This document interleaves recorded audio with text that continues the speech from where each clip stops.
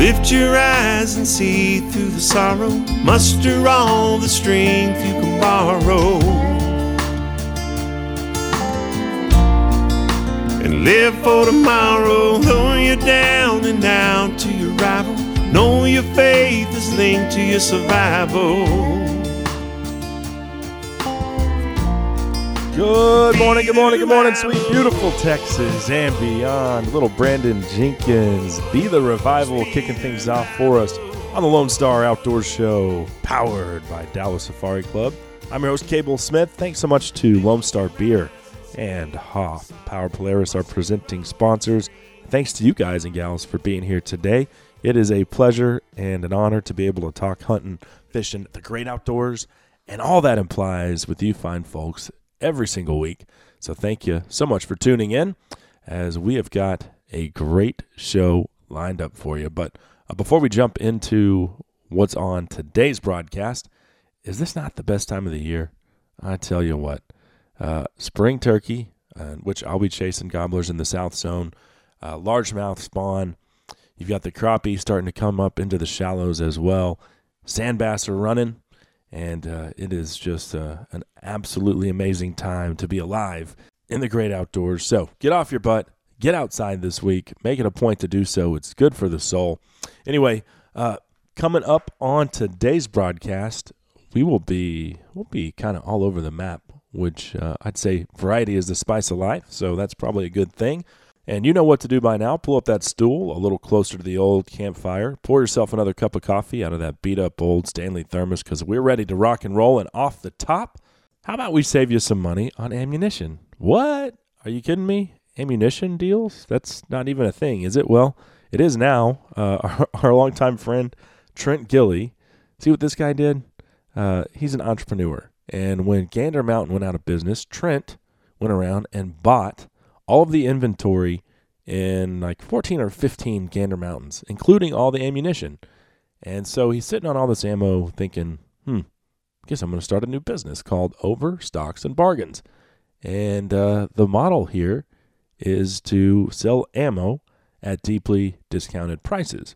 So that's great for you and me, the consumer. And Trent will be here in studio to talk about that. And it's really going to be interesting, because we're going to dive deep into what makes a giant box store like Gander Mountain go out of business. Fascinating stuff to get into with Trent here in just a minute. Then we'll spend a couple segments with Blood Origin's Robbie Kroger. What is a blood origin? What is your blood origin? We all have one, even if we haven't uncovered it yet. But Robbie will join us to talk about his blood origin. One that goes way back to his grandfather in Mozambique in the 60s and 70s. And then we'll discuss how Robbie's story inspired him to create this series called Blood Origins to help push the envelope for the hunting community in a way that I haven't seen on film previously. So big fan of Blood Origins, and we're going to get into it in great detail here in just a little bit. I guarantee you it's going to be interesting. So looking forward to visiting with Robbie. And then we'll wrap up today's broadcast by checking in with Delta Waterfowl managing editor of their magazine, Kyle Winterstein.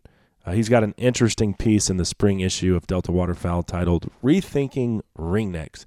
And that piece got me thinking, why do ringnecks get such a bad rap among duck hunters? Is it warranted? I mean, there's been many times where those stocky little feathered rockets have saved a morning for Belle and I. And as far as divers are concerned, they're very different from, redheads, canvasbacks, and bluebills, among others. So we'll get into all of that coming up with Kyle here in just a little bit. So a great show lined up for you. I'm certainly looking forward to it. A couple other things to mention. We've still got one spot, I believe, left for Guns and Guitars coming up this July at Coons Canyon Ranch. Max Stalling and Mark David Manders will be the featured entertainment, fully catered deal, and including alcohol and your axis deer, black buck, or aoudad. Take your pick. There's plenty of them out there at Coons Canyon Ranch. We'd love to have you. Only 6 spots will be sold, so a very intimate type of environment that is going to be focused around hunting and great country music. If you'd like to join us, shoot me an email, LoneStarOutdoorShow@gmail.com. We'd love to have you, and I'll get you some more information if you want to be a part of that weekend. And this is the 4th annual Guns and Guitars, by the way. Also, let's do a quick giveaway. I've got another Lone Star Beer prize package, and this includes a camo dove seat, cap, and sticker. All you have to do is email the word Lone Star, that's Lone Star, to LoneStarOutdoorsShow@gmail.com. Whether you're tuning in on one of our 30-plus radio affiliates or checking out the podcast, doesn't matter.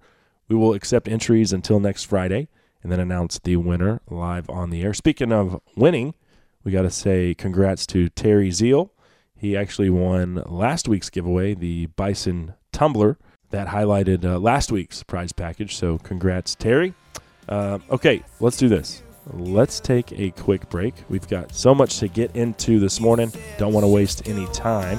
When we come back, we'll be joined live in studio by Trent Gilly of Overstocks and Bargains. You're listening to the Lone Star Outdoors Show. Oh, honey, you bend, but I don't break. Things were different when we were young. The Texas Trophy Hunters Association is proud to bring you the 2018 Hunting and Fishing Extravaganza. Check out the latest in hunting and fishing gear and technology. Bring the kids to see Gator Country's live gators. Meet Kendall Jones, attend seminars, and more. Bring your biggest buck to our annual deer competition. The granddaddy of all hunting and fishing shows returns to Corpus Christi at the American Bank Center, March 23rd through 25th. For details or online tickets, visit huntersextravaganza.com. A rock steady point, a covey rises, over-unders ring out. Cable here for White Rock Upland Birds, an outfit Bell and I have hunted with many times. Whether you bring your bird dogs or use their polished pointers, hunting quail and pheasant on the White Rock Trophy Ranch is an experience to remember. Located 45 minutes from DFW in Italy, Texas, White Rock will waive the $150 guide fee if you mention the Lone Star Outdoors Show. Plus, save $25 off any package if you bring your own dogs. So grab your buddies and shotguns and call 972-880-9068 today. Hey North Texas sports fans, this is Brian Spagnola, General Manager of Texas Motor Cars in Addison. My family's been in the car business for over 50 years, and I want to show you the difference in buying from a family-owned and operated business. TexasMotorCars.com is an awesome website that lets you do virtually all of your shopping online. We have a professional photographer that takes amazing photos, and we give you all the information that you'll need up front. You can even find out how much we will give you for your trade-in before you ever come in. I take pride in the fact you can come in, choose a car, and be out in less than an hour. We have financing rates starting at 1.79% on pre-owned vehicles and can help almost anybody. Please do yourself a favor. If you're in the market for a pre-owned vehicle of any kind, give us a shot. Let me show you how easy buying a vehicle should be. Visit TexasMotorCars.com or come visit our 20,000 square foot indoor showroom in Addison. Again, visit TexasMotorCars.com or call us at 1-888-9TX-MOTORS. Brady grabbed the Gideons from the hotel in the desk, and we said, "What's the matter, brother? Are you worried about your soul?" He said, "Better safe than sorry, boys. That's just how I roll." We hit the road, feeling cool as Crosby, Stills, and Nash, overflowing with the spirit. And Bible on the dash, that's Corp 1 by request, bringing us back on the Lone Star Outdoors Show, powered by Dallas Safari Club. I'm your host, Cable Smith, and actually every tune that we're playing coming in and out of break today was by request, so thanks to everyone who commented on the Facebook page. I try to play what y'all want to hear, and y'all had some good ones this week, so thank you. And I also want to thank each and every one of you for tuning in today. It's great to be here talking outdoors with you as we're all set to talk some ammunition with Trent Gilly of Overstocks and Bargains. But before we do that, this segment of the presentation is brought to you by All Seasons Feeders and Blinds, and they don't just make deer feeders, because this is the time of year where you need to check out the damn fish feeder. What you do is you take the damn fish feeder, you put it on your damn dam, and feed your damn fish. It's the damn fish feeder, and you can find it at allseasonsfeeders.com. All right, well, let's bring on our first guest. He joins us now live in studio, Trent Gilly of Overstocks and Bargains. Thanks for being here, man. We're excited to be here, man. We're excited to work with you. I am as well, and we're going to get into what we're going to be working on together here momentarily. But man, it's been a minute since we've hung out. I think it's been a couple of years since that hog hunt. It has. That was a long day. Yeah. That was a VXA hog dogging trip, and I can't even remember where we went out west somewhere. I think we were out by Jacksboro. Yeah. I remember the drive back, waking up at 3 a.m, then having to drive back and then go to work. It was a long day. Yeah. Fun deal though. VXA is a great group. Yeah, and we caught some hogs, so had some success. Lots of hogs out there, that's for sure. But what have you been up to, man? Man, what have we not been up to? We've been just doing a lot of real estate stuff, but more importantly, we got involved in the Gander Mountain bankruptcy, and we decided to buy out some of the Gander Mountain stores, and we opened a retail store, which is a liquidation store for these stores we're buying, and it's called Overstocks and Bargains, and it's over in North Richland Hills at Highway 26 and 820. So we've been getting that open and getting that going. So it's been fun. Yeah, well, so in addition to the retail location, though, you're going to be able to offer substantial discounts on ammo. That's where it comes in for our listeners. So talk a little bit about that as far as, what kind of discount you can, because you obviously got a great deal when you go in and bought 14 Gander Mountains, right? Correct. So, and you bought all the ammo in these stores. Correct. That's a lot of ammunition. And you got it for a good deal, so now you're able to sell it for a good deal. 100%. So we got involved in the Gander Mountain bankruptcies, and we ended up buying 14 stores out. And as part of that, we bought all the ammo. And this whole thing kind of derives from conversations of my business partner and I over the last 4 or 5 years. We've been watching these big box stores go bankrupt, and we were talking amongst ourselves about the fact that there's no, you see it in the paper, okay, a store goes bankrupt, and you go, well, how does that benefit me, and how do I buy the stuff that they're liquidating? And so for us, we started kind of chasing that down and understood how the business works. And as a result of that, got involved in the Gander Mountain bankruptcies and ended up buying those stores. And so we bought the ammo from 14 stores. So we bought it at a substantial discount because it was just a big bulk price. Right. And we didn't really ever intend to be in the ammo business per se, but now we're in it. And we've got great prices on ammo. We can sell it cheaper than anybody else. And it's a business that we're going to continue to stay in and just run a volume game and sell a lot of ammo because we're hunting and fishing guys, and we don't like paying high prices for ammo. Right. So, I mean, that's the basis for us. It's just we're going to stay in this business because it's part of what we do and who we are. And we don't like paying high prices. So we're going to do that and treat the store like we want to be treated.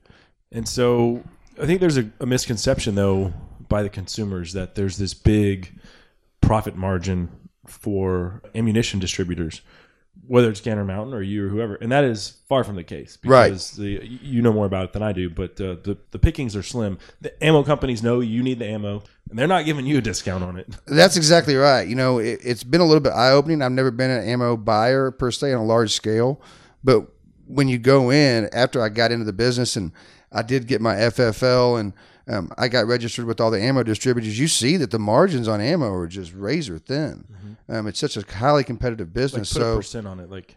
I think that because we're kind of unveiling the curtain here, peeling it back a little bit. 100%. So, you look at the margins and they're like 8%. And it's just such a highly competitive game that everybody wants to be in it. So as I got deeper in the ammo business, I started to realize how good of a deal we got on the Gander ammo.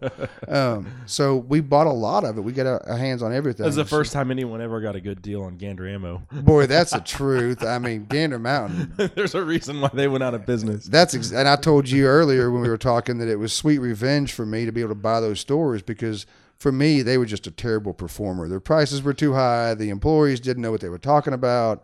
So for us, it was great. So long story short, as we got into the ammo business and registered with distributors, it just showed us how great of a deal we did get. Yeah. And we've got a ton of great rifle ammo, a ton of great handgun ammo.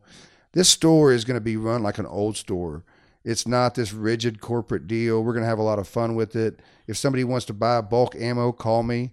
I'm very transparent. We'll just do a lot of stuff, and have a good time with it. It's not going to be some rigid store like a private equity run store. It's owned by myself and another guy that live in Fort Worth, Texas. Yeah. So it's just a home-based deal. Well, going back to that Gander thing, my experience with them, when I turned 21, I might have been a little older, but when I bought my first handgun, I was living in Texarkana. It was my first job out of college in radio, and we only had a Gander Mountain there. We didn't have Bass Pro Cabela's. There might have been an Academy in the works, and so I went to Gander Mountain and bought it was like a Smith & Wesson 9mm. And I told some buddies what I paid for it, and they're like, holy moly, you moron, what were you thinking? I was like, it was the only game in town. And they're like, well, don't ever shop there again. Right. And I never did buy it. I think I'd go in there from time to time, but if it was something I needed, I'd just go to Cabela's. My experience with them was when you walked in and there was a store that was on my route to go to our farm, and when I'd hunt and I'd need ammo, I'd walk in and say, hey, I need 300, short mag Winchester, and the glazed look on the employee's face, like, what is that? and that was what drove me crazy. Yeah. When we got the opportunity to get involved in that bankruptcy, we jumped at the chance. I will say the former CEO and majority owner David Pratt. I've been to his ranch in Colorado. Oh my God! Oh, I'm sure it was. Based on his prices, he could afford a pretty good ranch. It was a $9,000 elk hunt, which I would never be able to afford. Right. But, one of my best friend's dads had booked the hunt for him and his son. Then we had Hurricane Harvey hit, and it affected his trucking business down, off the Texas coast. And he was like, bad timing for me, but great timing for you. You want to go shoot a $9,000 elk? And I was like, is water wet? I mean, yeah, it's just 100%. And when Hurricane Harvey hit, we bought the stores.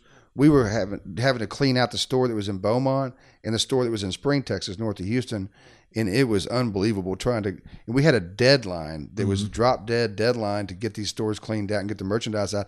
I had moving trucks across the street, staying up in hotels, taking back roads, trying to get these trucks filled and get out. So it was quite the experience. Well, yeah, but, going back to his ranch, it's no wonder he has such a nice ranch after gouging people for so long on the prices. 100%. 100%.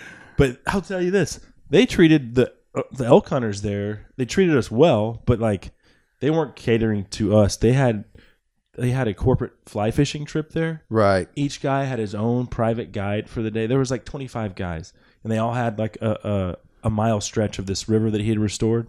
They were like, they didn't even let the elk hunters go in the lodge with these guys. They were like, right. You guys are out back in the They called it a rustic camp. And I'm a fly fisherman. If they want to call that fly fishing, they can call it fly fishing, but it's not fly fishing. They could name the fish they're going to catch that day. I promise you. And I don't know if this is, I'm trying to remember right, but I think I saw somewhere where that ranch is for sale. Really? Yeah, I'm not sure. But Gander had a long history as a company, and they just took this deal where they're going to make their margins, and I just don't know where they got off track. I'm not a retail guy. Yeah. But I did it wasn't hard research on it. It seemed like they made some poor choices on guns, kind of hedging their bets. Yeah. And then it didn't. Well, we've all seen the Trump slump. Oh, yeah. So everybody was loading up. And I think we saw, about a month ago with Remington filing bankruptcy.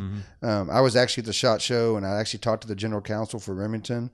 And I think they just all made these bets and took a lot of debt on, and it's just not paying off for them. And well, they're just not selling the black rifles like they were. That's exactly right. I mean, we had Darren Jones, a marketing guy from Silencer Co. in last week. And the suppressor industry has been affected, also probably not to the extent that the firearms industry has, but if people aren't buying as many ARs, they're not selling as many suppressors. And everyone thought Hillary was going to get elected, right? And why wouldn't they? Right. To be honest, right. Thank God she didn't. Agreed. But it's bad business for gun manufacturers anyway. Well, Obama was the best gun salesman in the history of the world. 100%. No doubt about it. So, yeah. I think there's a reset coming in the industry. From Remington, from manufacturers on down to retailers, everyone made these bets, took a lot of debt on it. It didn't pay off, and now they have to deal with it. So, hopefully we'll be there, to help them out. Yeah.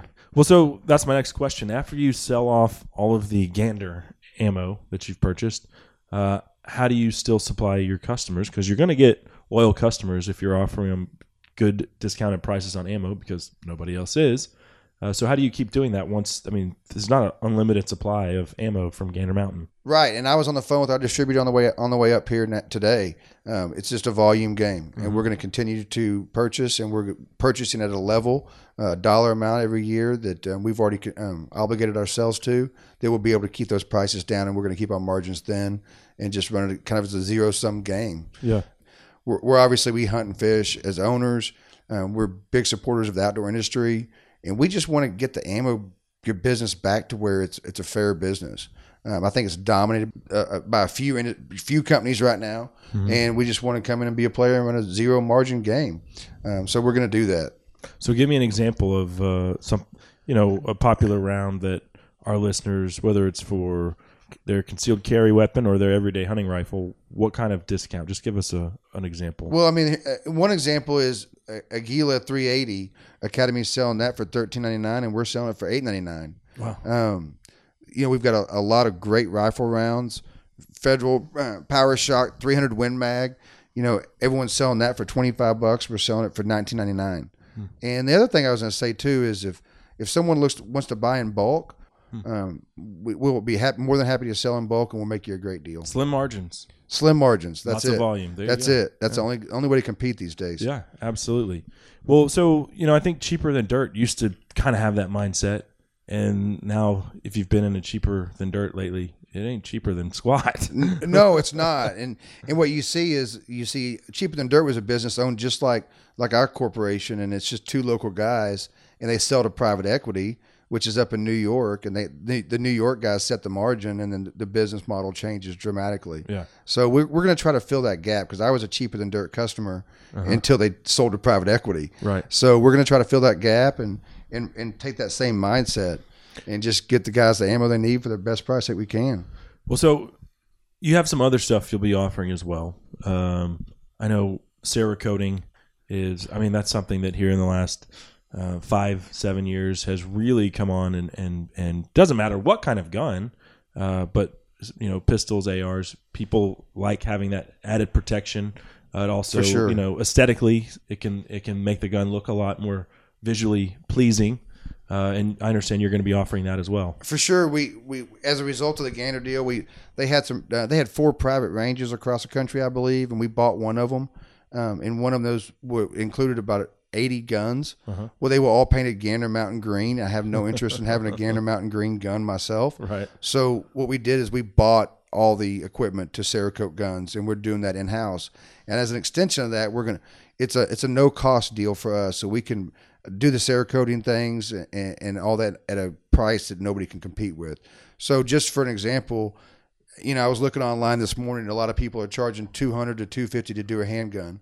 We're going to do that a handgun pistol, no breakdown fee, nothing, for $125 flat, and we're going to do that for $100 if you're a military and you're a veteran. Awesome. So we'll get you guys the information you need to capitalize on that. And that's going to be an ongoing deal. It's a lot of people get in that business to make money, and we're not. I Cerakote everything. Yeah. I love it. So it's been a fun process to be involved in. Right on. And I understand, going back to the ammo, you're going to offer a Lone Star Outdoors Show discount code on top of the already discounted prices. So we are. So if you'll go to our website at www.overstocksandbargains.com, you'll see a place to put in your promo code. If you'll type in Lone Star, that will take 10% off your purchase, ammo included, anything in the store. That will help with the shipping as well. Yeah. So we wanted to offer that to your listeners, and as part of this launch. Hell of a deal. So the website again, overstocksandbargains.com. Correct. And that "and" is spelled out. It is. Okay. It is. Good point. Perfect. Well, Trent, I am certainly looking forward to it. Kind of selfishly, because now I can get ammo for sure. Yeah, for sure. Same deal with me. We got an ammo business because I want cheap ammo. Yeah. So as a result, all of my friends and customers will get cheap ammo too. Absolutely. It'll be exciting. It'll be fun. Yeah. Well, you guys will definitely hear me talking about Overstocks and Bargains on the show in the future, and it was a treat to have you in studio. Appreciate you having us. Absolutely. Thanks, Cable. Our good friend Trent Gilly of Overstocks and Bargains. It's funny. Like I said earlier, Trent and I met on a hog dogging trip with some veterans. Gosh, it has to be 2, maybe 3 years ago now. And we always stayed in touch. And so here we are now, being able to offer through Overstocks and Bargains great deals on ammo to you guys and gals. So cool stuff on that front, and great deals for me as well. That segment of the show brought to you by Lone Star Ag Credit. Land. Yep, that's the one thing they're not making any more of, my friends. So if you're looking to finance your own piece of Texas, you need to call Lone Star Ag Credit. They've been doing this for over 100 years, whether you want a recreational, a hunting, a ranching property, or just somewhere to get away from the big city. Lone Star Ag Credit has you covered, and you can find them at lonestaragcredit.com. We will be right back with Robbie Kroger. What is your blood origin? And what does that even mean? We discuss next on the Lone Star Outdoor Show. I'll play you some Johnny Cash. Tell me I got what you need. I like the sound of that. I like the sound of that. Cable here, and we all know that the North Texas weather plays for keeps. That's why you should call my childhood baseball buddy Phil with Tech City Roofing. Tech City is a one-stop shop for your roofing needs, offering a 10-year transferable warranty. They don't require money up front or a down payment. They deal directly with your insurance company. Tech City is insured and has an A-plus rating with the BBB. Call Phil Marler at 940-600-8221 for a free inspection, or email him at phil@techcityroofing.com. That's my lifelong bud, Phil, with Tech City Roofing at 940-600-8221. Hey y'all, Cable here for my good friends over at Outlaw Outfitters. This veteran-owned and operated outfit will put you on the ducks, to say the least. I've been hunting with them for, 4 or 5 years now. They also do deer, hog, and turkey as well. They have over 15,000 acres they hunt in Collin, Grayson, and Fannin counties. Whether you want to do a turnkey, one morning waterfowl hunt, or a complete weekend package with authentic Cajun cooking and lodging, it's all right there within an hour of the Metroplex, and you can find them at huntoutlaw.com. In the market for a compact track loader? Then check out the Bobcat Advantage, where Bobcat track loaders squared off against other brands in a variety of tests and challenges. Whether you're looking for performance advantages, uptime protection, or quality design, Bobcat compact track loaders are the best built machines in the industry. But don't take our word for it. Watch the videos at bobcatadvantage.com or see Bobcat machines in person at Bobcat of Dallas and Louisville, Fort Worth, Cedar Hill, Longview, and now McKinney. Visit bobcatofdallas.com or call 469-586-0000. Hey y'all, Chris Letzinger, online sales manager at Cinnamon Creek Ranch here, reminding you we're not your typical archery club. We're a one-of-a-kind archery facility with indoor and outdoor ranges, full pro shop, and 6 different 3D courses. Cinnamon Creek was designed by hunters for hunters. Located in Roanoke, Texas, we have over 200 3D targets to hone your archery skills. Call 817-439-8998 or visit us at cinnamoncreekranch.com to visit our new online store. That's cinnamoncreekranch.com. When the sun starts setting, I'm down the road. I got 15 horses on a flat bottom boat, making waves and jumping stumps. That's Jugline, Justin Bowerman bringing us back on the Lone Star Outdoor Show, powered by Dallas Safari Club. Cable Smith riding shotgun with you today. Thank you so much for tuning in. Thanks to our presenting sponsors as well, Lone Star Beer and Hoff Power Polaris.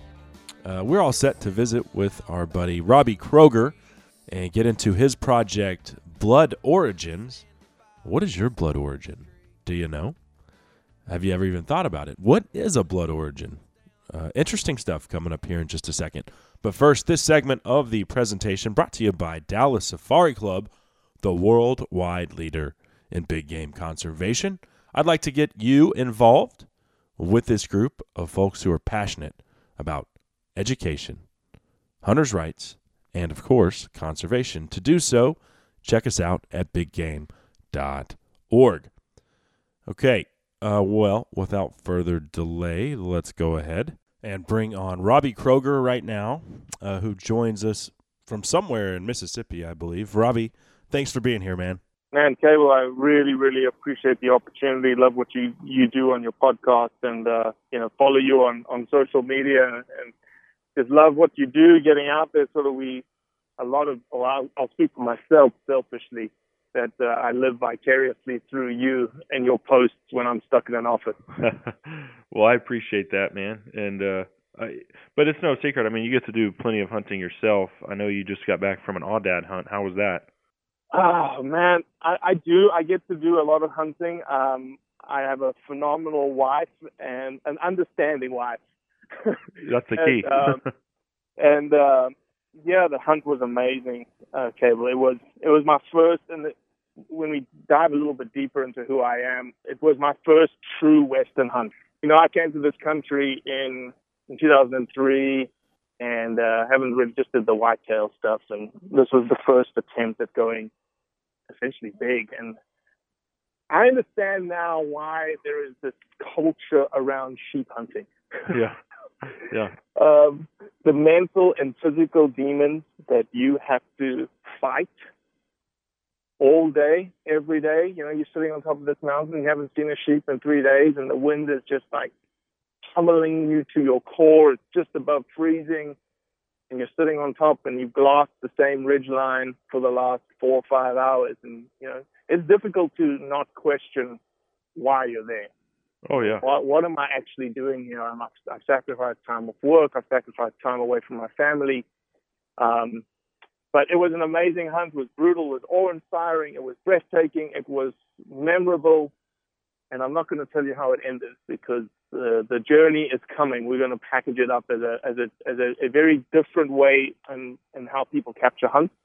And we're going to release it as what we're going to call a journey. And you'll just have to wait and see. Right on. Yeah. Were you out in West Texas?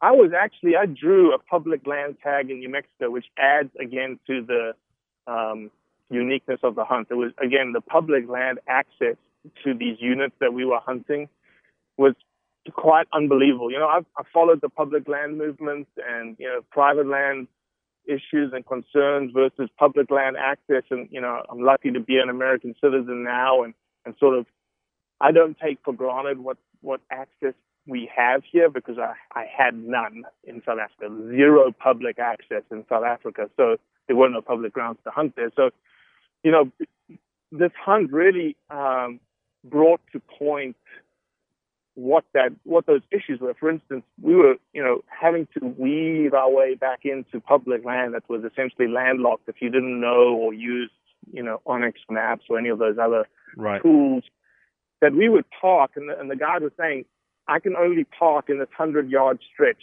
on a county road. But that's the only place that this public land touches. If I park a little bit further north, a little bit further south, I'm on private property. And it took it to another level for me when we were on this dirt county road that you would assume that is public. You would assume it's public until there's a gate across the road. Mm-hmm. And so are we going onto private road? And he says, no, the ranchers just put the gate up to make you think that it's a private road. And so we have to go through a gate. And then this little sliver of public ground that you're parking on, in New Mexico, there's this law, and it's a good law, that you cannot park within 300 yards of a water tank.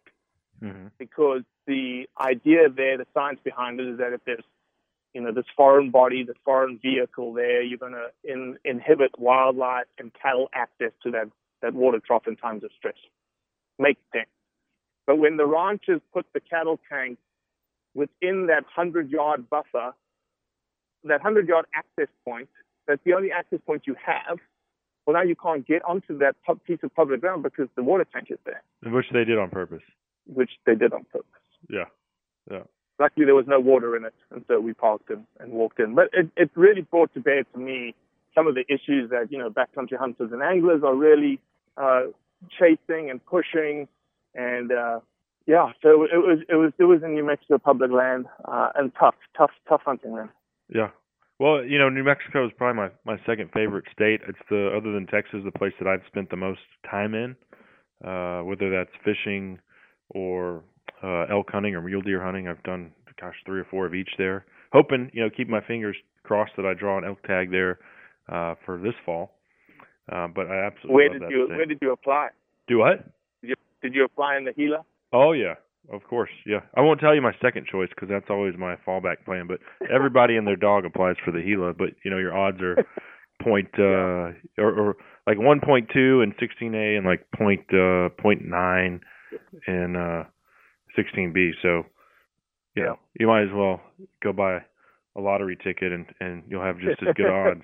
But everybody has those same odds. The only knocking that I have against New Mexico, and like I said, I love the state, but gosh, they need to come up with they need to do something to get preference points going, because it's archaic. Just you could go 10 years and never draw, or I drew an elk tag 2 years in a row, which just doesn't seem fair. But it is what it is. Love the state and love aoudad hunting and. Like you said, sheep hunting, I will tell you this, it's poor man's sheep hunting. It doesn't make it any easier But hopefully one day you and I will be able to afford a Rocky Mountain bighorn sheep hunt or draw that once-in-a-lifetime tag. But Aoudad really give an opportunity to people who either can go on public land or it's a lot easier to stomach $3,000 or $4,000 for a hunt than it is $50,000. You know. Exactly. And honestly, we're gonna have we're gonna go an Aoudad hunt again, potentially in West Texas, for one of our. We've got potentially a Blood Origins episode lined up with an individual you may know very well, a guy called Patrick Scroggins. Mm-hmm. Sheep Shape, used to be in Sheep Shape, and had a great visit with him at Sheep Show this year, and really got to know him a little bit, and just fell in love with his story and who he is as a hunter. And so we're going to go capture, and the reason we're going to West Texas is it's sort of a place near and dear to his heart, and that really resonates in the storytelling aspect of the project. And so we're going to go to location, and a lot of people have told me that they're like, on one hand they told me, hey man, you're just like spending so much money to go to these locations to film these stories, but on the other hand, don't ever lose that part of it because it resonates in the story, right? Mm-hmm. Where if you're in this place that is so meaningful to you, that power and that emotion of that story essentially resonates through the telling of that story and the meaning of the story to you. Yeah. Well, and the thing about Aoudad, which is going back to how cool this animal is here's this exotic species that affords us the opportunity to sheep hunt. Otherwise we wouldn't be able to. But they're actually from Africa.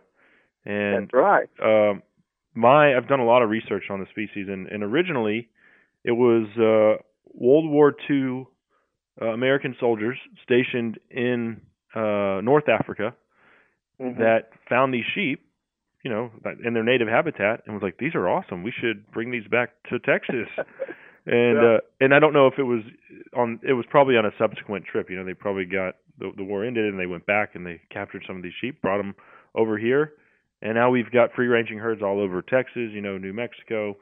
If you find the roughest country, that's where the Aoudad are going to be.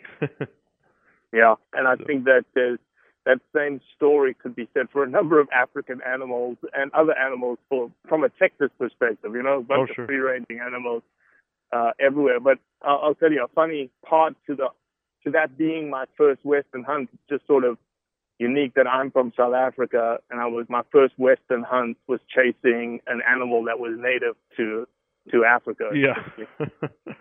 So you've got this project Blood Origins, and you approached me at Dallas Safari Club about touching on this.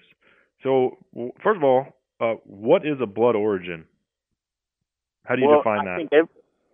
So everyone has a blood origin. It's who you are. It's where you've come from. It's how you were raised. It's essentially the DNA makeup of you. My blood origin is completely unique to me. Cable, your blood origin is unique to you. However, the beautiful thing about you being a Texan, me being a native South African, now American, is that there is a deep-seated connection or thread between our blood origins in terms of who we are as hunters and who we are as outdoorsmen and what we cherish about why we do what we do. And that's essentially the part of, that's why we named it Blood Origins. We started by thinking about calling it In the Blood, but we landed on Blood Origins because it speaks to that sort of characterization of that individual. Mm-hmm. And that's what the stories are truly about. Yeah. Well, and you've got an interesting story, yourself, your family's blood origin is based in the outdoors and hunting. Yeah, and a good adjective for my blood origins is crazy or unbelievable. My grandfather was born in Siberia in 1912, experienced sort of two hunting meccas that the world had to offer, the northern China steppe and essentially the Russian Siberian taiga. He pheasant hunted in Tibet. He stag hunted in the taiga, and then moved his entire family in the 50s to Mozambique, then Portuguese East Africa, and lived the heyday of African hunting in Mozambique until 74. when a revolution hit in Mozambique and sort of curtailed all hunting. You know, civil war raged for about 25 years. All the guns were removed. All the guns were confiscated. He managed to smuggle a couple of guns into South Africa. I was born in '78 into a system in South Africa and Mozambique where there was no hunting available to me. And I was raised in a really, really urban environment. I was raised in Johannesburg, 8.5 million people. And I remember my mom used to tell me I used to have geographically impossible girlfriends because it would be 50 miles in one direction to pick up, a date for a movie. But being raised in that urban environment, and I have to sort of stop and pause, given the project that we're in right now, why I wasn't raised a hunter, why I wasn't raised, learning more about who my grandfather was and my father, and I think the reason why they never talked about hunting is because it was gone.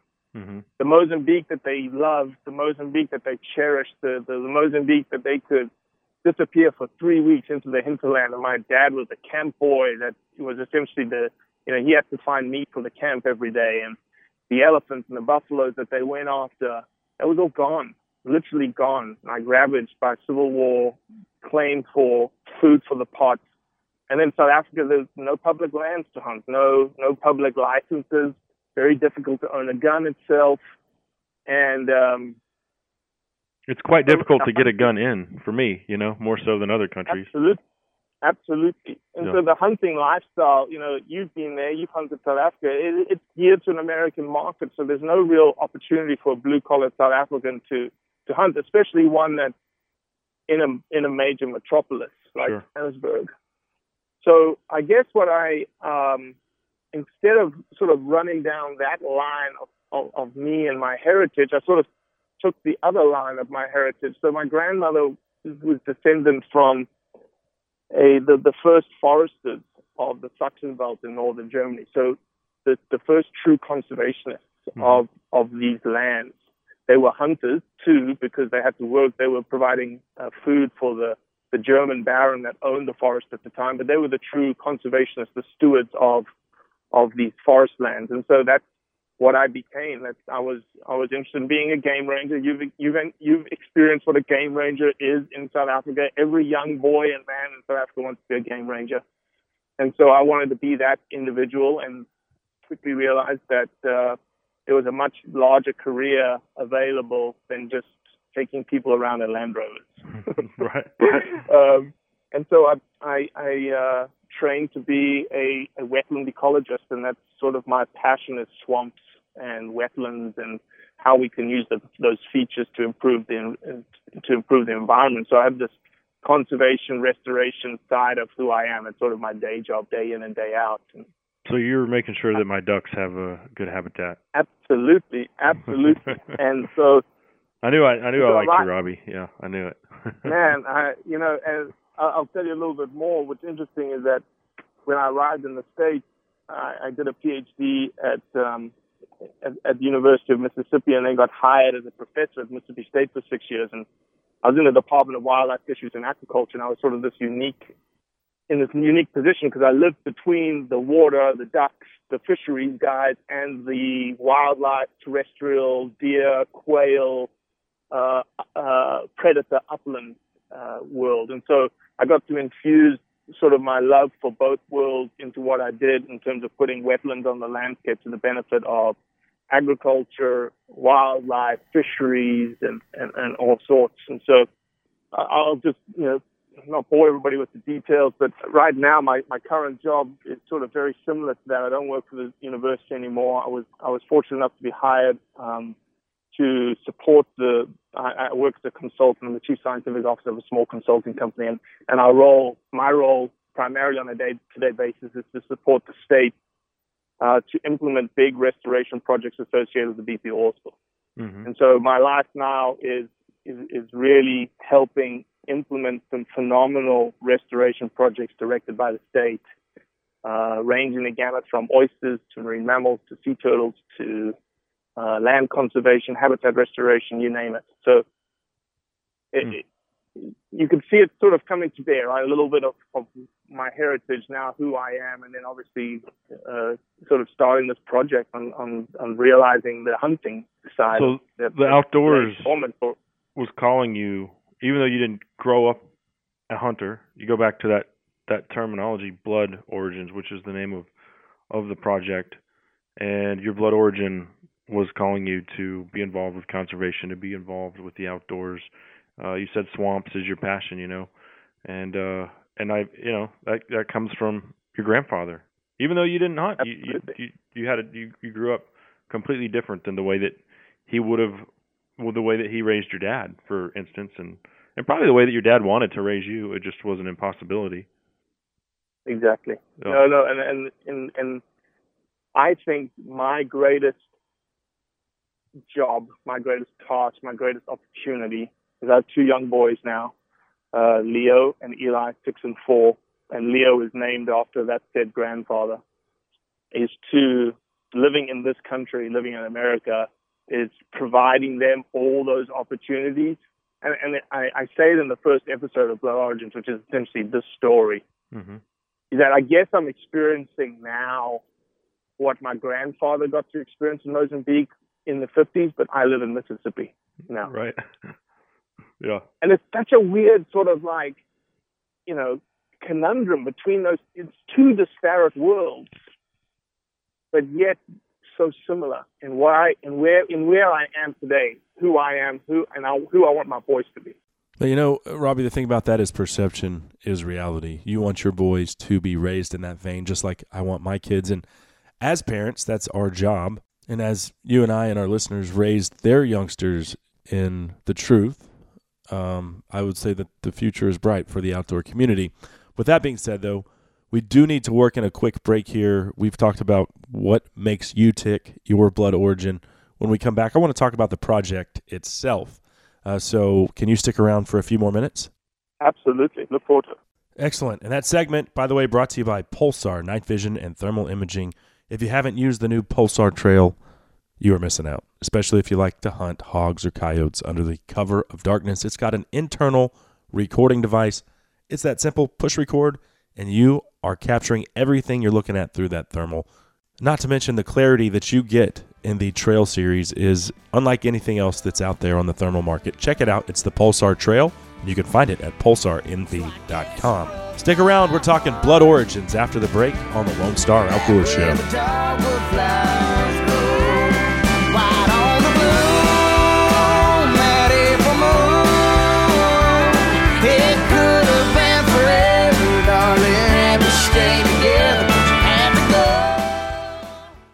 Do you have a hog problem at your ranch or deer lease? We have the solution. The System Hog Trap comes in 2 sizes, 17-foot and 30-foot diameter traps.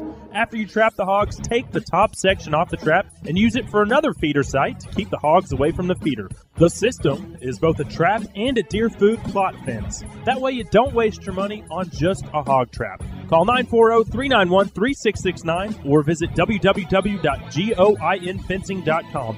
That's goinfencing.com. Cable Smith here for Deerview Windows. As a whitetail hunter, nothing is more frustrating than poor visibility in a deer blind. It can flat ruin a hunt. At Deerview Window Company, they manufacture windows solely for the use in deer stand and deer blinds. All of their windows and doors can be custom made to fit your specific openings. Or you can select from standard sizes, from hinged windows to sliding windows and everything in between. Visit DeerviewWindows.com to determine which style window is best for your deer blind. Plus, you'll get a free quote. Deerview Windows, where visibility matters. Hey, it's Cable for Don'tTradeItIn.com. If you've got an old four-wheel drive vehicle that you don't need anymore, or you want to upgrade your daily driver or hunting rig to a newer one, Don'tTradeItIn.com wants your vehicle, running or not. Their purchase process is quick, easy, and painless. Answer a few questions and get a cash offer in no time. They'll beat CarMax and dealership buy bids, guaranteed. Head over to Don'tTradeItIn.com or call or text Justin at 469-300-9669. That's 469-300-9669. Howdy, friends. Cable Smith here, and many of you have seen my pictures throughout the last hunting season of my custom 7 mag. That rifle was built by Horizon Firearms. Horizon Firearms is a custom rifle builder here in Texas, located in College Station, and they specialize in extremely accurate custom rifles designed exactly the way you want them. Give them a call at 979-229-4664 or check them out at horizonfirearms.com. Hey everybody, this is Brandon Ryder, and you're listening to the Lone Star Outdoor Show. Slow poking down a black tie, cutting ties on a white rock. There's a party on a 10-end road. We're just hoping that the cops don't show. Somebody is looking for a fight. It's gonna be that kind of night when I get to. There's our very own Brandon Ryder bringing us back on the Lone Star Outdoor Show, powered by Dallas Safari Club. I'm your host, Cable Smith. Thanks to Lone Star Beer and Hoff Power Polaris as well. Thanks to you for being here. It is a pleasure and a treat, week in and week out, to be talking all things outdoors with you. And today, we're discovering our blood origins with producer and founder Robbie Kroger. And we talked a little bit about his past, his blood origin, what makes him tick.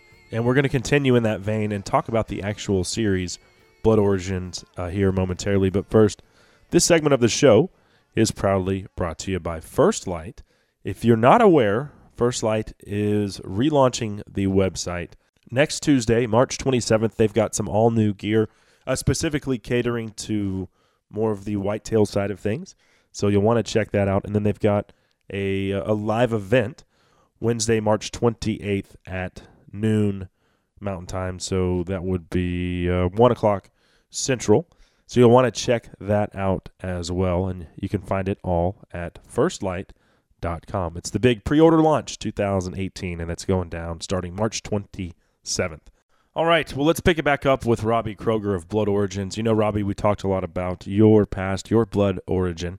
But as far as the series is concerned, you guys cover a wide array of individuals.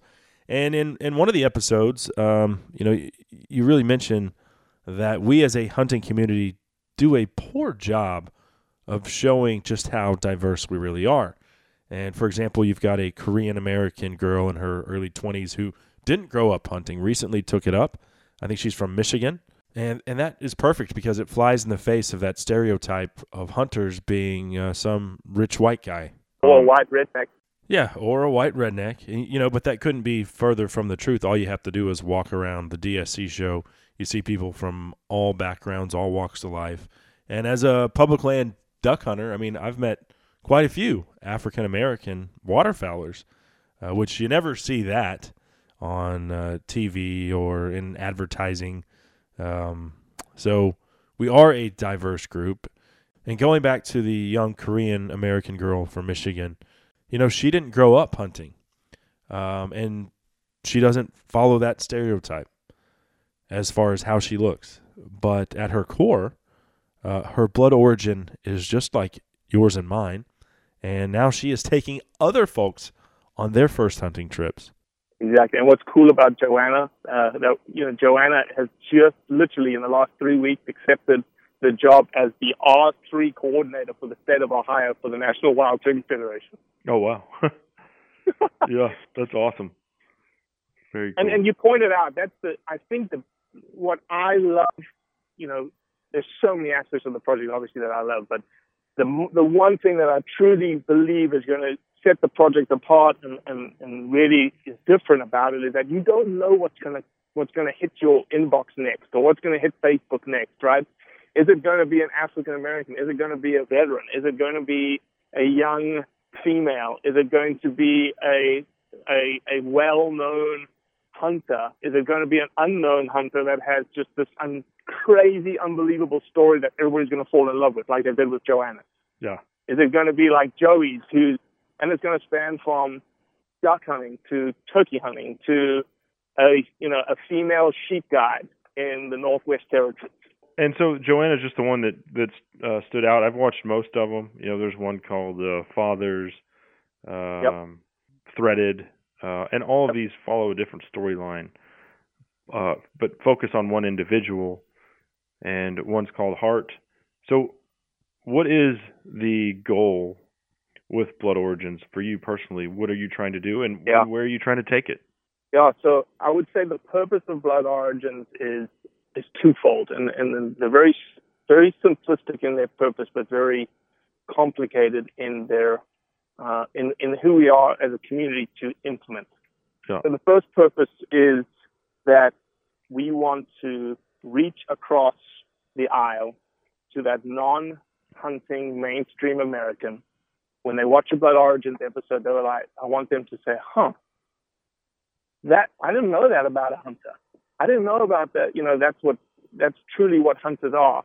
And have a library of stories that they can just see story after story after story after story, that we're not this bloodlusting, trophy shot, grip and grin type community. There's this depth to us. So that would be the first purpose of the project, first and foremost.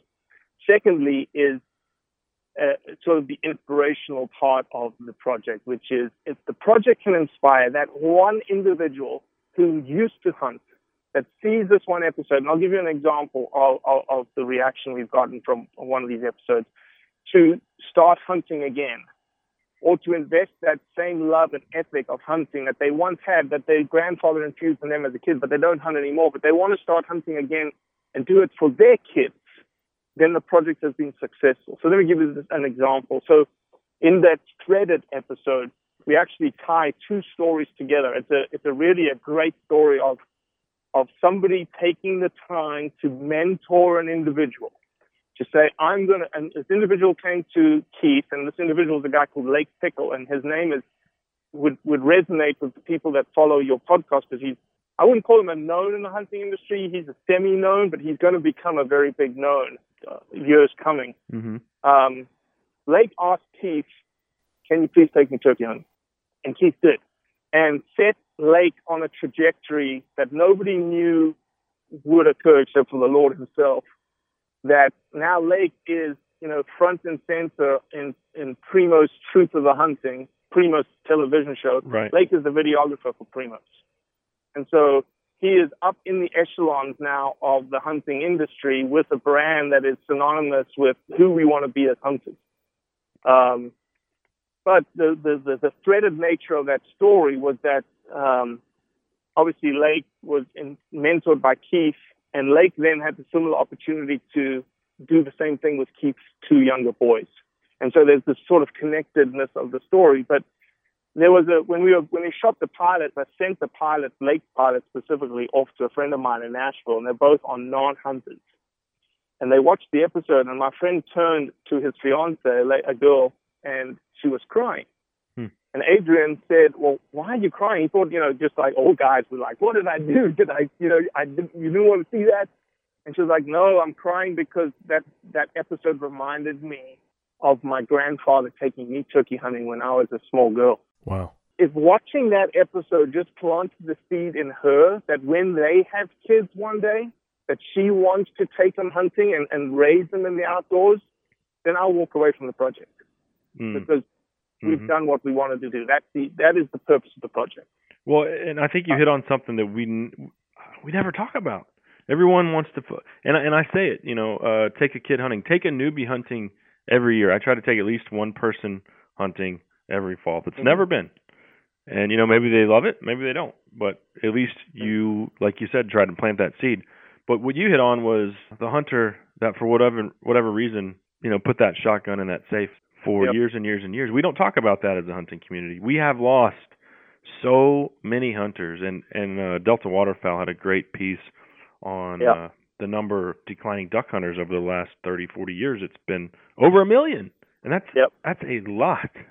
That's a lot of our fellow outdoorsmen and women who, for one reason or another, whether it was too expensive or it was an access issue, or their grandfather died and then they didn't have anyone to take them hunting anymore. Whatever it is, I don't know. It's almost a little like a buried treasure that we have all these hunters out there that they hunted at one point in time and then now they don't, and we need to get them in the woods again.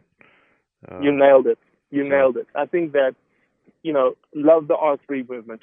The more R3 we can do, the better. But I think that there is a segment of the population that is my age, that's your age, and I don't want to assume how old you are, but 36.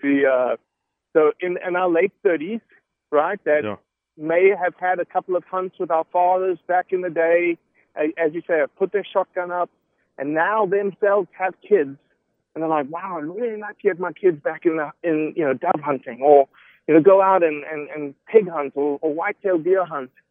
It's that father. If you can tap that, and it's not just fathers, it's mothers too, fathers and mothers. If you can tap that father and mother, then you've essentially recruited one individual back into the community, but also if they've got kids, doubled or tripled that recruitment effort. Mm-hmm. Absolutely. We're almost out of time here, Robbie, but I did want to for you to have the opportunity to tell folks where they can find Blood Origins. Yeah, very simple. Just at Blood Origins on all of the formats: Facebook and Instagram. Blood Origins on YouTube. BloodOrigins.com. You can't go wrong by just typing in Blood Origins into any of those media, and you can find us. I appreciate the time that you've given me today. Love what you do, love who you are as a hunter and what you represent as for us as the hunting community. We're talking a little bit off air about, some other things, and I just want to say thank you to you. Well, I appreciate it, Robbie. Truly have enjoyed the time. And lastly, how many episodes do you have? So, people can, there's quite a few out there. And then how many do you plan on putting out? I don't know if you say, hey, this year we're going to put out 8, or how does that work? Sure. Yeah, so we've got 5 episodes. And what people will notice is that we have an episode format, which is a little longer, 6 to 10 minutes. And then we call them shorts, little stories that are 2 to 3 minutes long, equally as powerful. So the Father's one that you mentioned was a short. I don't want to let the cat out of the bag, but we have a significant number of episodes in the bank that we are going to start rolling out. Some very well-known individuals are coming. Some unknown, completely off-center individuals are coming. So we plan to release at least 1 episode and 1 short a month for the rest of the year. And Perfect. We will be dropping the Ardaz journey in the next 2 months. Awesome, so people will see, hopefully in the next 3 weeks, we're going to drop sort of a sizzle reel, which will give people a glimpse on the types of people that are coming and the types of content that they should be seeing. So stay tuned. It's going to be a good ride. Well, hey, man, certainly appreciate the time, Robbie. Thanks again, and I look forward to our next visit. I appreciate you, Cable. Thank you. Blood Origins creator Robbie Kroger. Man, that's so interesting to really dive below the surface and think about, what is your blood origin? Fascinating stuff there. Truly a well-done series. Y'all check it out on their YouTube channel or social media outlets. That segment of the show, by the way, brought to you by a couple Texas traditions. Now, they don't have anything to do with blood origins, but they're certainly in my blood on a regular basis, and I'm talking about Lone Star Beer and Rudy's True Texas-style barbecue. You can't go wrong with either one, and I encourage you to grab a cold Lone Star long neck next time you walk into a Rudy's barbecue and enjoy an ice-cold Lone Star beer. All right, we will be right back with some waterfowl discussion. That's right, we're going to talk ducks in the middle of the spring. Those much maligned ringnecks that a lot of guys don't even want to shoot, they don't get a lot of credit. Maybe they should. We discuss next with Delta Waterfowl's Kyle Winterstein. You're listening to the Lone Star Outdoor Show. Gone, I won't have a dime to spare. I'm old enough to know better, but I'm still too young to care. Monday morning.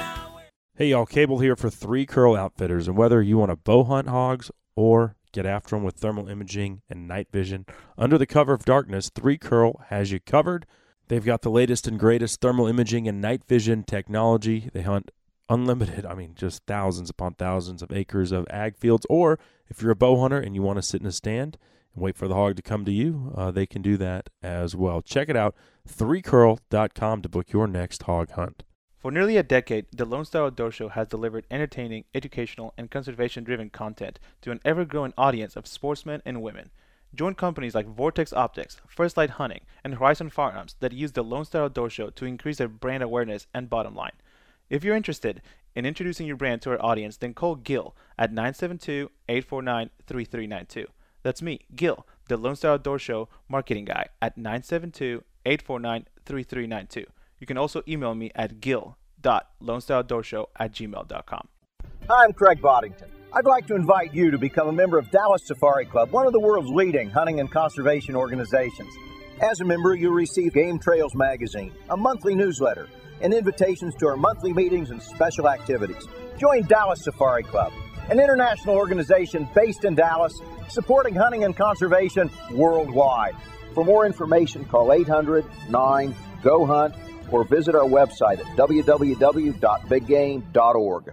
Howdy, folks. I'm Lee Hoffpauir for Hoffpaur's Outdoor Superstore in Goldthwaite, Texas. I hope you're enjoying the Lone Star Outdoor Show. We've been a title sponsor for a number of years now, and we're proud to be a part of it. I'd also like to thank you for making Hoffpaur's once again the #1 Polaris dealer in Texas. Please keep buying your Polaris products from us. Send us your friends, your neighbors, all your hunting buddies, and I promise we'll keep giving the best deals on a brand new Polaris in all of Texas. Whether you're looking for a Polaris for work or play, whether you need a regular Ranger or maybe a Ranger Crew, an RZR, they've got an all-new Ace that you need to come test drive. We've also got four-wheelers from a youth model all the way up to the all-new Sportsman 1000. For your Polaris headquarters, Hoffpaur's Outdoor Superstore in Goldthwaite, Texas is who you need to see, call, or get on the web and contact today. You can check us out at hpolaris.com. That's H is in Hoffpauir, Polaris.com. Or you can come see us at Highway 84 West in Goldthwaite, Texas. And folks, Hoffpaur's has been in Central Texas for over 50 years now, and we couldn't have stuck around this long if we were steering you wrong.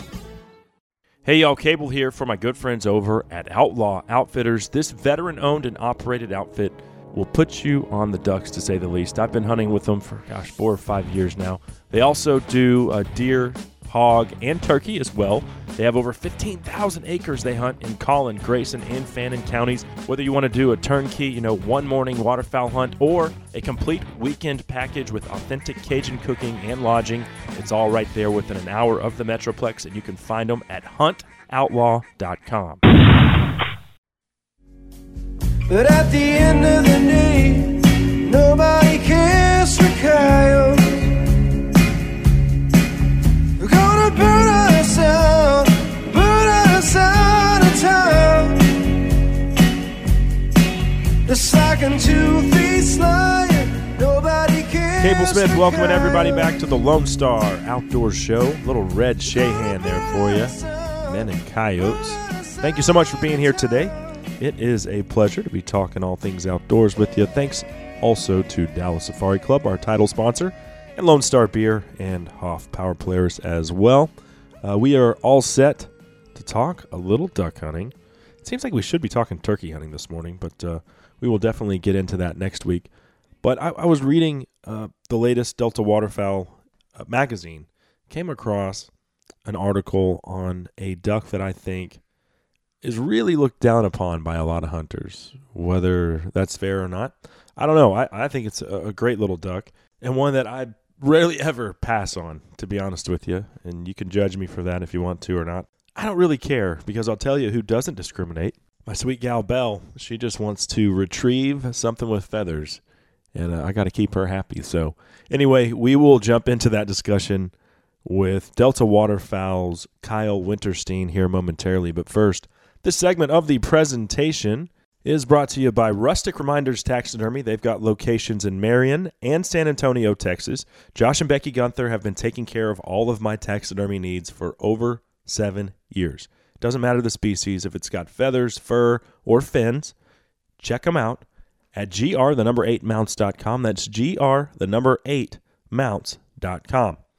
Okay, well, let's bring on our next guest, joining us to talk about a feathered little rocket that I think makes for some really sporty shooting, and for some reason is looked down upon and scorned by so many waterfowlers.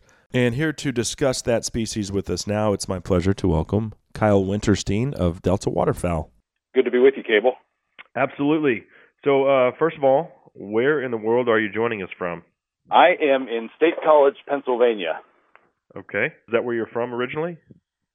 Yeah, I'm originally from central Pennsylvania. Delta allows me to work remotely, so it's nice to be out here in the Atlantic Flyway and telecommuting to Bismarck, North Dakota. There you go. Yeah, so tell us a little bit about yourself as an outdoorsman and outdoor writer. I know that you are the managing editor for Delta Waterfowl magazine, but all you have to do is Google your name and a lot of stuff comes up for various outdoor publications. Sure. Well, I started as an outdoor writer in 2004. I was with the NRA's American Hunter magazine for 8 years, freelance for a few years after that, working for a variety of publications in that realm, and I've been with Delta Waterfowl since 2015. Really, waterfowl and upland birds are what drives me as a hunter, so it's been nice to focus on ducks. There you go. And I was thumbing through the spring issue of Delta Waterfowl, and I came across a piece that I thoroughly enjoyed titled Rethinking Ringnecks.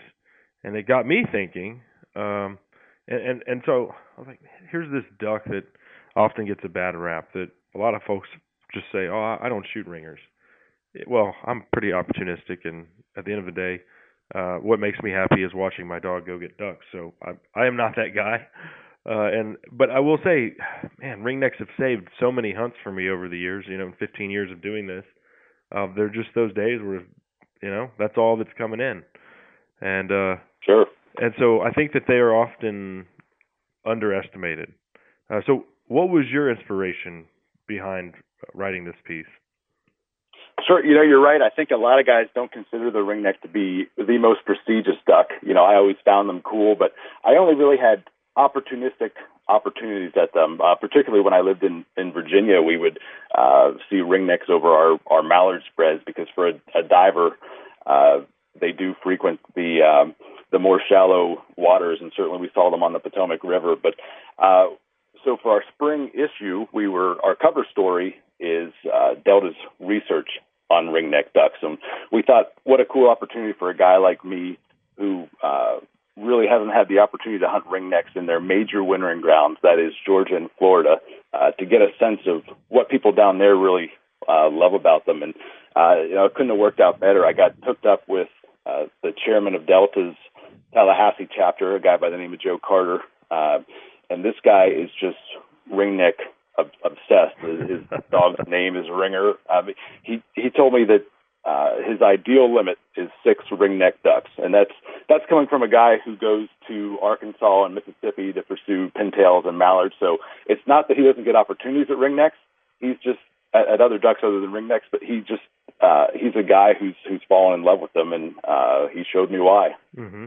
Well, yeah, and in the article you mentioned that you'd never shot a fully plumed out wood duck, and on this hunt you guys were seeing some wood ducks, and he's like, well, you can shoot them, but I'm saving my 6 ducks for Drake ringnecks.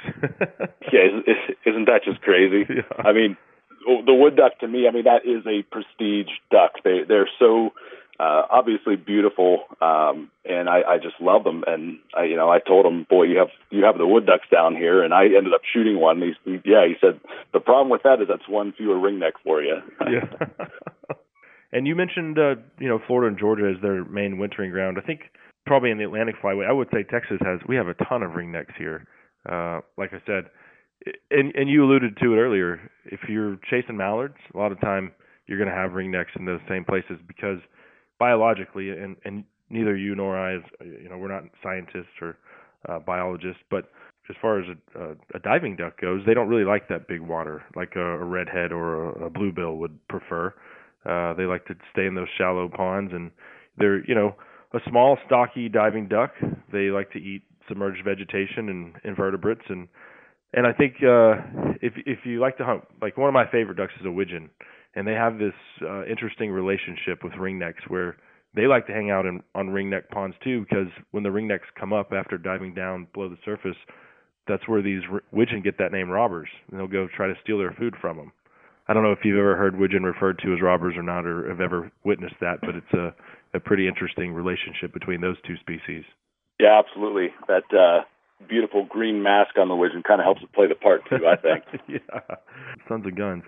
These ducks, I would say, like I said, have saved so many hunts for me, but they're also the one duck that just tend to materialize in my decoys. Like, I don't know they're coming. They don't need those big, wide-swinging passes. They don't need to make lots of passes. It's just they'll come in from the rafters, from out of the stratosphere and just dive bomb. They don't mess around. They're committed, and they're just there. Yeah, absolutely. And that's one thing that really struck me on this hunt. If you've ever seen a lab and they can kind of hear the ducks coming and get excited before they or you can see them. And that kind of got me, the ringnecks allowed me to get a sense of what that's like, because these ducks are so loud. I've never, if you live for whistling wings, there is nothing like the sound of a flock of 100 ringneck ducks, which I just haven't experienced these massive flocks on the wintering grounds like I did. And then, like you say, they drop in from the heavens from a distance that you would never even bother calling to a mallard, and they set the brakes and they come down at this steep angle at such speed. And I don't know if it was the excitement or the velocity with which they came in, but I'll tell you, I did not shoot straight on this trip. Well, the funny thing about these ducks is usually, and you do pick up lots of singles, and they come in from the same type of situation out of the stratosphere. You can see them a mile away, but they commit just like a big flock would. But when you're shooting into a big flock, I can say honestly on the air that I've hit the duck behind the one I've been aiming at many times on ringneck. So I'm not too proud to admit that. Hey, I did that a couple times on this trip. There's no shame in that. You just nod and smile at your buddies like everything's normal. Oh yeah. Nobody's the wiser. Yeah. As far as the ringneck itself, I'd say the only drawback that I have experienced personally with this duck is, like I said, shooting behind them, and then also they're very difficult to get that skin off when you're breasting them out. I don't know if Joe had any insight into that, but if he did, I'd love to hear about it.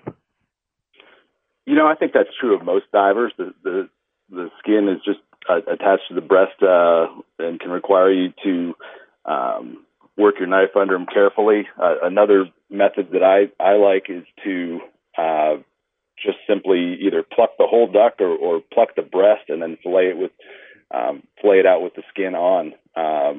Ducks like ringnecks, which ringnecks have a very vegetarian diet. That skin's going to be nice and tasty if you crisp it in a cast iron skillet. And I think that can be a good method to go with. So just bypass the whole thing of skinning them. Just leave the skin on there. Yeah. Okay. I actually haven't tried that with the ringneck. I've plucked plenty of puddle ducks, but I'm willing to give it a try because that is the only thing. Because they really are a beautiful bird. Going back to the fact that a lot of guys kind of turn their noses up to them, just from, really a lot of guys say, oh, they don't taste good. Well, they taste fine to me. But that skin is tough to get off, for sure.